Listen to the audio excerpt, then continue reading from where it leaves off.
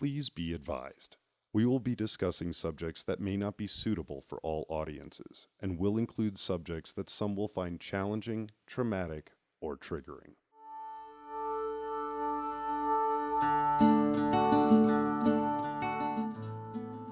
Welcome to You Don't Fight Alone, a podcast sharing the stories of those of us successfully living with mental illness and how we got here.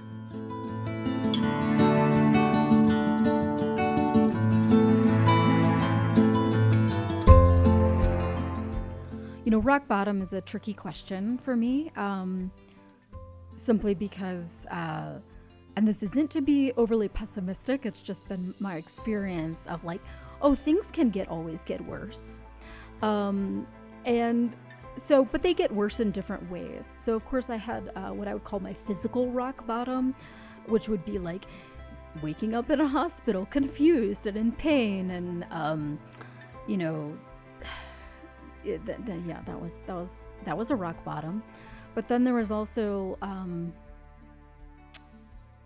there is one moment that does stand out to me, and it was years after the accident. I was I had worked hard to graduate from college, actually do pretty well, especially considering my injuries. And I had moved away. I was working in clinical research at that time.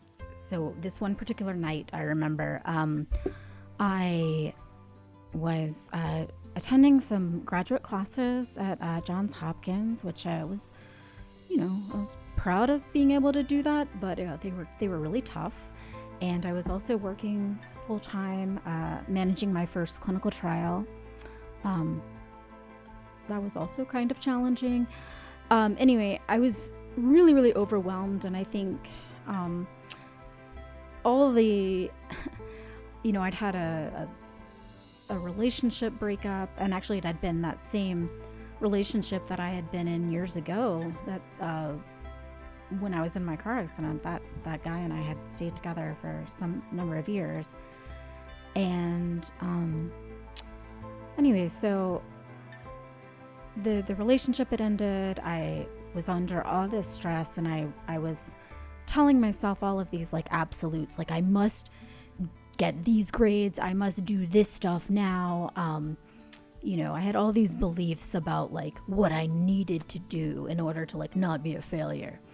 And I was also, just for bonus, I had what I now know is rheumatoid arthritis, but at that time was an undiagnosed chronic pain condition that people kept telling me I was just nuts. And I was like, no, my bones are deteriorating, you assholes. So anyway, I was in a lot of physical pain. And I just remember, I had passing suicidal thoughts, but this particular night, I was starting to get I was starting to go more into the planning stage, leaving the simple ideation for a more what am I going to do with what about my golden retriever? How can I make sure that she's taken care of? How could I do this? If I leave a key in the mailbox and I call this person, I was making all the plans to make sure, I was really worried about my golden retriever. She probably saved my life, because I was I don't have anyone, there's no one here that will support me, who will take care of her? So, and then I just felt I think at that time I was sort of experiencing a lot of social isolation. I didn't have much family support. It was I was living away from family and old friends, and so that was really a bad night, and I did end up deciding not to end my life, and was I'll just be a failure instead, and which is what I told myself at that time. That was my distorted thinking.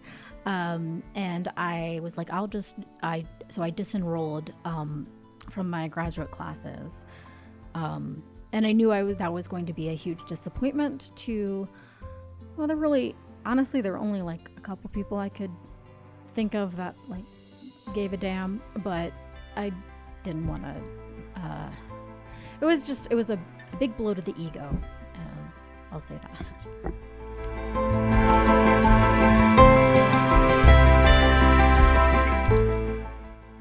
Oh, that assumes I have an official diagnosis. So probably symptoms started when I was a teenager, but I don't think anyone gave me anything close to an official diagnosis until I was like in my mid-20s. Erin, traumatic brain injury and depression.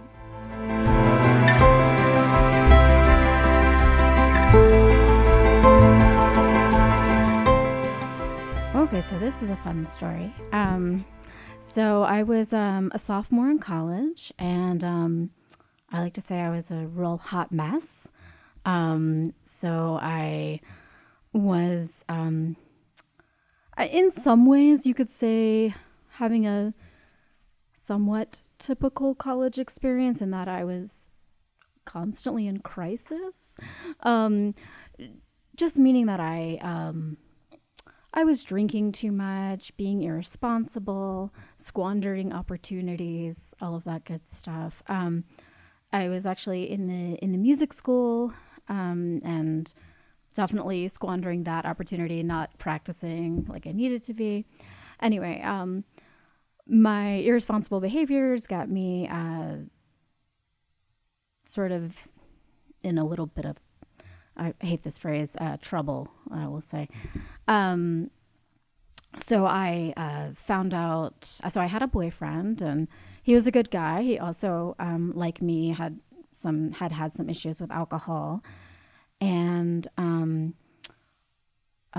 anyway, actually I broke up with him because he started drinking again. Even though I was still drinking, I just thought it was a problem for him. And so I broke up with him. Then I found out I was pregnant. So we got back together, and a couple weeks later, I was just really, really distressed about being pregnant because, well, one, I was in college, and I had been raised in this very, very Catholic household, like very anti-abortion. Like, I remember being a little kid going to like those like protests with like people carrying pictures of fetuses and stuff, but I was on the same side as them when I was like 8. Anyway, so I was like, even though I was okay with abortion as a general concept by that point, and like okay with other people having one, I was like, I didn't think that I could, or I didn't think I wanted to do that. Anyway, so I was not in a good place, and I was really distressed. I only know so one day I was leaving choir practice, and my next memory is about a month later. And I was like in a different city, and I was like in a crap ton of pain, like a lot of pain. I was really, really confused, and I couldn't really communicate or move or do anything. I wasn't even breathing on my own. I had a tube in my throat so I could breathe. And what had happened was I had been in a really bad car accident in which I had a traumatic brain injury. It was a very severe type of injury, so I'm really lucky in some sense. And I'd had a miscarriage, and I'd had my pelvis and a lot of my left side of my body was crushed. And so that explains the severe pain. So I'd had, while I was in a coma, they'd actually done like a 14-hour surgery to repair my pelvis.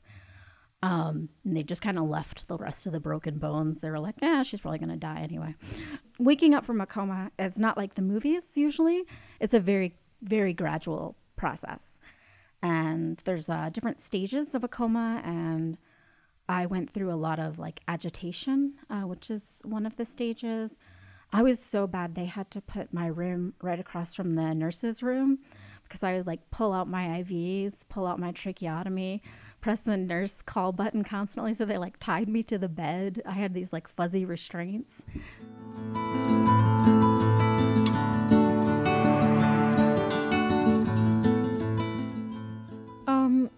Yeah, so I did go back to work and managed. I was still going to work, and so this is actually an interesting story. It's actually also how I got my diagnosis of depression. Although I knew enough at that point because I was working in psychiatric research. I knew enough to know that like, oh, I have depression for damn sure. I had to diagnose other people. Like not officially because I was not a doctor, but essentially I had to diagnose them.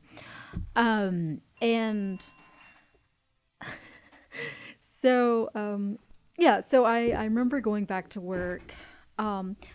And one issue was that they just didn't have any help for me. And this was my first clinical trial, and I was like managing it all by myself. And I was like herding cats because the clinical trial was for folks who were dependent on cocaine. And anyway, it was a thing. And I ended up talking with my boss, the medical director. And he was also like I had known him for years, and he was like a sort of an unofficial mentor to me. He was like he wanted me to go to medical school. The whole thing was like I was going to go to grad school first and then go to medical school because I like to make things complicated. Anyway, and he was like, no, you can't. Like he was disappointed in me, like just as I knew he would be. He's like, no, you can't do that. Like, you know, you need to be a doctor, all of these things. You know, anyway, what ended up happening was like, I told him, I was like, look, you don't understand. Like, this is what I'm dealing with. I have all this pain, blah, blah, blah. And he was like, well, and I was like, you know, I can't get any treatment. My primary care just keeps telling me like to take Tylenol to take, I don't know, a leave. And I was like, I'm taking so many, I have like stomach problems. And he was like, well, I'll treat you, which is not the best thing to do, like for a psychiatrist to treat their employee. But at that point, that is not an ethical recommendation. But he really, he had the best of intentions. I don't consider him a shady guy. I just don't think that was like it's not what I would recommend. But yeah, he did prescribe me, it was actually for my chronic pain, but he prescribed me a psychiatric med because, and I just got on a very, very high dose of it. It was Cymbalta, which, that's definitely not the go-to med for RA, but seeing as I couldn't actually get a diagnosis yet for my RA, the Cymbalta was great for a little while, and that it helped my pain. Eventually, I also didn't sleep for like the entire time I was on it, pretty much. So eventually I had to stop that medication. But it sort of tided me over and helped me to be more functional. And I always like his explanation. I was like, oh, it's so interesting that this psych med is helping me with my physical pain.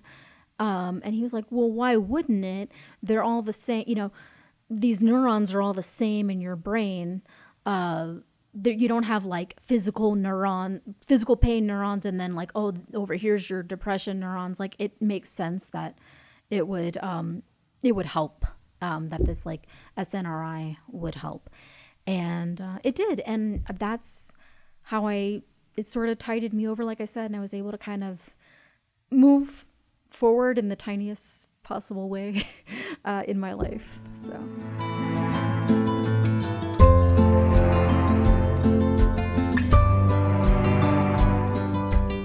Well, while I was still on the Cymbalta, that's when, although I wasn't sleeping, I was able to just think a little bit more clearly and make better decisions. And I finally just decided I needed to like take some action in my life. I really needed to like meet people because I like just didn't have a lot of like friends or people I knew in the city where I was living.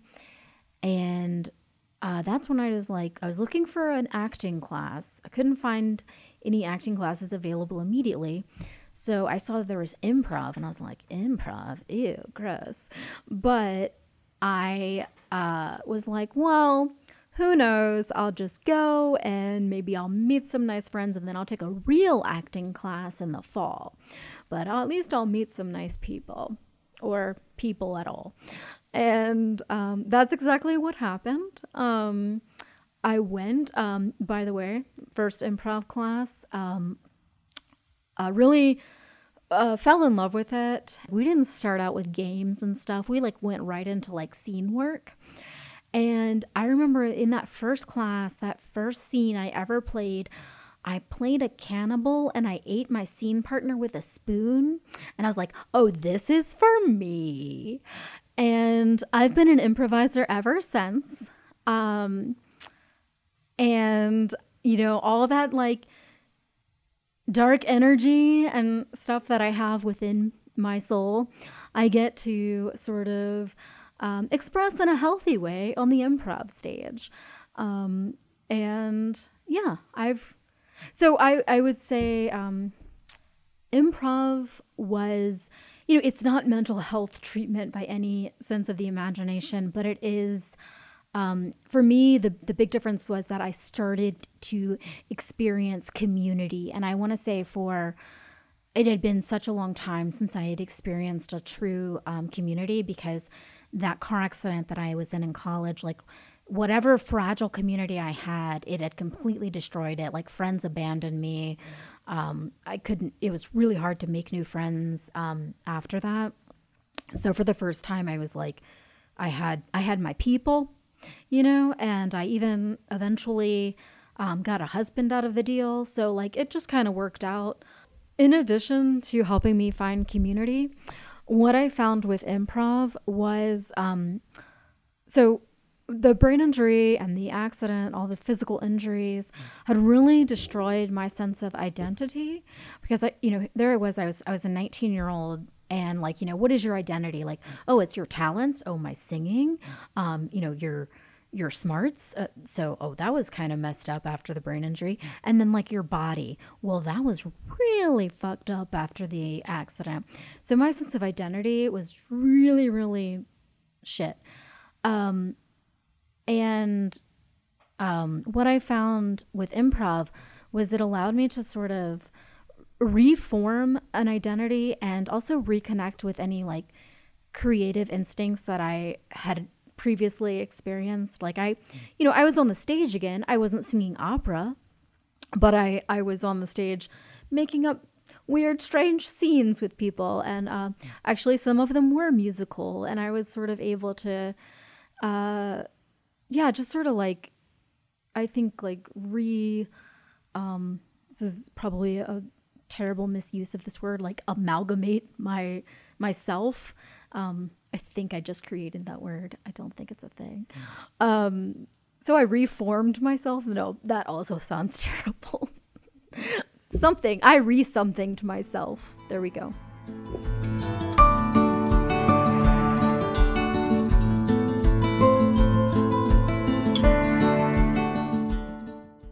And my breakthrough, I think, has been in the realization, and this has actually come pretty recently, that the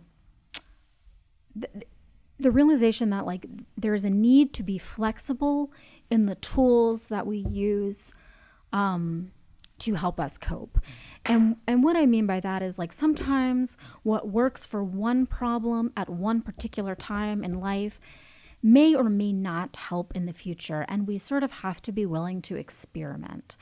I don't know why I use the word royal we there, but I need to be willing to experiment for my own needs, because at different times in life, like, oh, meditation has been really helpful at this particular point in my life. But then down the road, when I'm facing another crisis or suicidal ideation incident, really what I need is like sort of some cognitive behavioral therapy to help me challenge those cognitive distortions. And then maybe at another time, what I really need is to hang out with my community and feel, feel a sense of community. And then, at different times, I've just needed different things. And so for me, it's important for me to realize like nothing will ever get rid of like the existential dread in my life. And like, that's okay. And I just like am learning to like, oh yeah, like I'm always going to be me. I can gain more coping skills. I can, find better tools. But like at the end of the day, like I won't ever make things perfect. But I just have to kind of try different things, sort of like, add more tools to my toolbox to be a complete asshole about it. I hate that phrase, but anyway, it's a phrase. A lot of psychiatrists use it. When my emotions started catching up with me, well, I would say it was a gradual process, and that probably also was for the best, because so my emotional maturity was really, really affected from the accident, and I don't know if that could be due to like the architectural changes that happened in my brain, but also due to like my social and experiences after the accident, because I just didn't have like a typical college experience, so that kind of delayed my social development. So I would say by the end of college, which college took me a little bit of extra time, considering the coma in the middle of college, or towards the beginning, but anyway, took me a little extra time. And also, of course, changing majors and stuff. But by the time I had reached like, I was taking like my MCAT, and I lived in South Louisiana. And Hurricane Katrina happened, and and I was trying to study for my MCAT, and like, anyway, it was a whole thing. That's when I feel like all of the past few years really started catching up with me, in that I just was so overwhelmed. Like, here I was with this like broken body, broken brain, trying to like pound all these like organic chemistry, and well, that wasn't the problem. It was the physics. Damn physics. And like all these things into my head, as well as trying to do like all my academic stuff. I was also gotten it into my head that I was like, I'm going to try to start singing again. So I was taking music classes again. Sometimes I make poor choices. And that's when I was like, I just sort of was so overwhelmed, and I was like, but I was starting to feel again, because I think I was like, oh, did I just cry? I think I just cried. Oh, God damn it. And that was like from trying to do like musical performances again, and like feeling all the feelings when I would get up there, and sometimes my voice just wasn't there for me, and it would just leave. And that, would bring about a lot of emotions. Like, it was easy to tuck my emotions aside when I was just trying to like memorize formulas. But when I was trying to put myself out there and do like these like musical theater numbers, and like I was trying to dance with a fucked up pelvis and hip and all this, and sing with a fucked up voice, and then go home and study. Like, yeah, I started feeling all the anxiety and the depression and all of those fun things. So that's when I sort of put med school on hold for a bit, because I knew, I was like, I actually might need a break. And, the break just turned into forever. So sometimes I do wish I had just pushed through, But who knows? I might have gone to med school and just completely fallen apart there. So yeah, I would say it started then. But then by the time I was like, had moved away and working in research, I think I spoke, that's when like the suicidal ideation started, and just really like the end of my long-term relationship that, that really impacted things. And yeah, so all that stuff.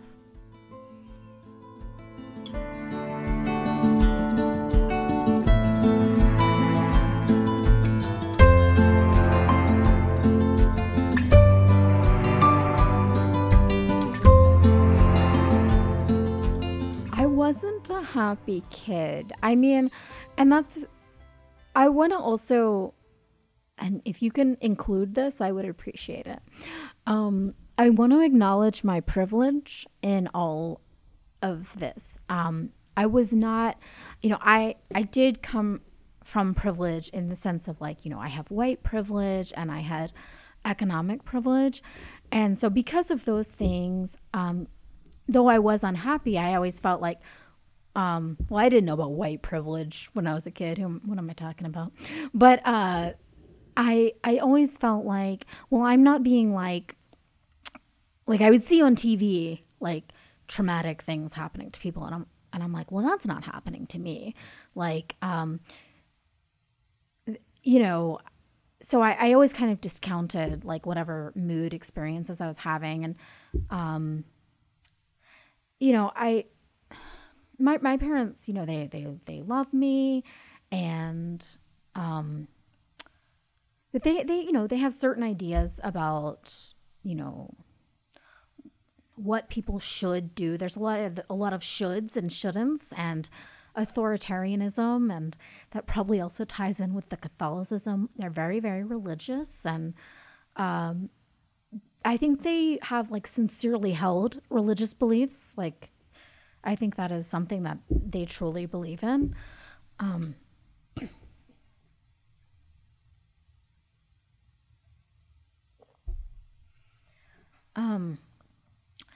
So I was the youngest of 5 children, and I was the youngest by a lot.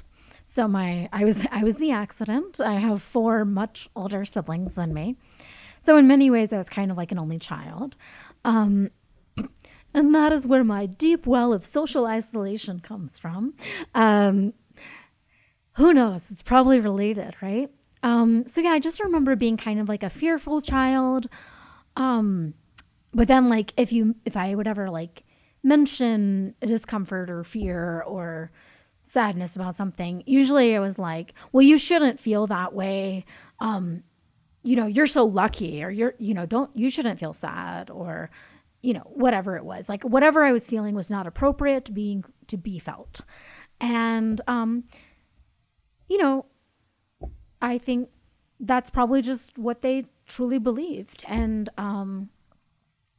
but needless to say, although I know it's a risk that like, my parents could one day listen to this, but, yeah, they're real awkward people. So I didn't learn good social skills from them, like real bad social skills. And I carried that with me. And so I think that I was such like a weird little child with bad social skills that I always had a little bit of trouble making friends, and I've carried that into adulthood. But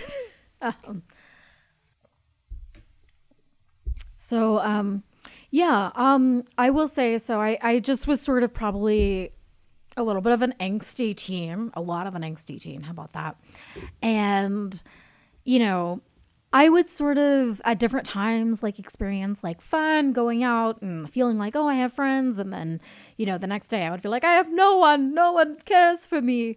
And I like to also be dramatic and read Jane Austen.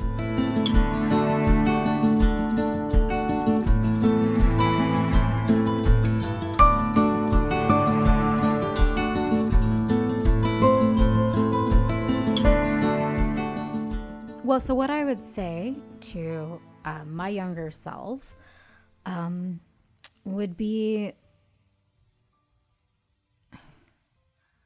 The world is much larger than you think it is, and you have so many more options than you're being told right now. Like, you do not have to just like marry a man, have babies, do this one particular type of life. You can pursue creative things. You can, things are not black and white. They are many shades of gray and rainbow and all of that fun stuff. And you should explore all of that. The other thing I would say to my younger self is I would somehow drive home the importance of community and relationships with others, because everything that I was taught was just about like sort of bootstrapping it in terms of like, the need to be self-sufficient. I don't think that's like, there's some positives to that. Like, I did develop some inner strength and such, but I also like suffered a lot more than I needed to because I didn't have good relationships with friends, with other people. And if I could somehow like teach my child self, like, hey, this is how you can relate with other people. And you don't, it's fine to be a little weird, but also we can also like, try to make friends. That's a good thing too. I would do that.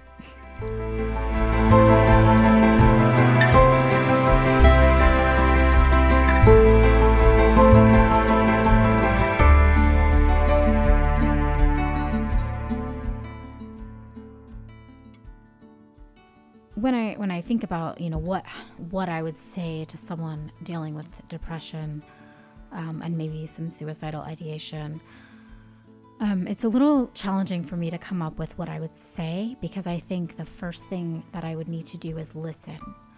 A lot of times that is a really key part of helping someone heal, is really to listen, to give empathy, to give resources if that is what is needed, to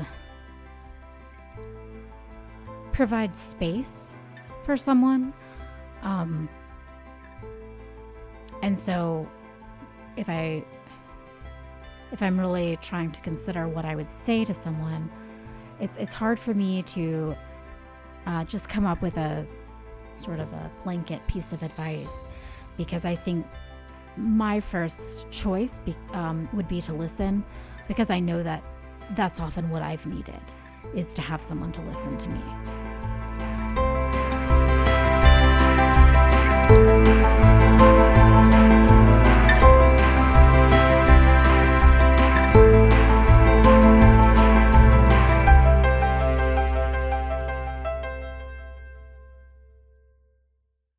For more information and to donate, please visit youdon'tfightalone.org. You Don't Fight Alone is sponsored in part by Mentally Chill, an improv team talking about mental illness and how it's so hard but no one likes to bother anyone about it. Be prepared to be bothered. Find them on facebook.com/mentallychillimprov, Instagram @mentallychillimprov, and at Voodoo Comedy beginning this September. The You Don't Fight Alone podcast is a production of You Don't Fight Alone Incorporated, produced and engineered by James Fisher and Keaton Lycum. The information presented by You Don't Fight Alone is not intended as medical advice. If you have mental health questions, please talk to a mental health professional.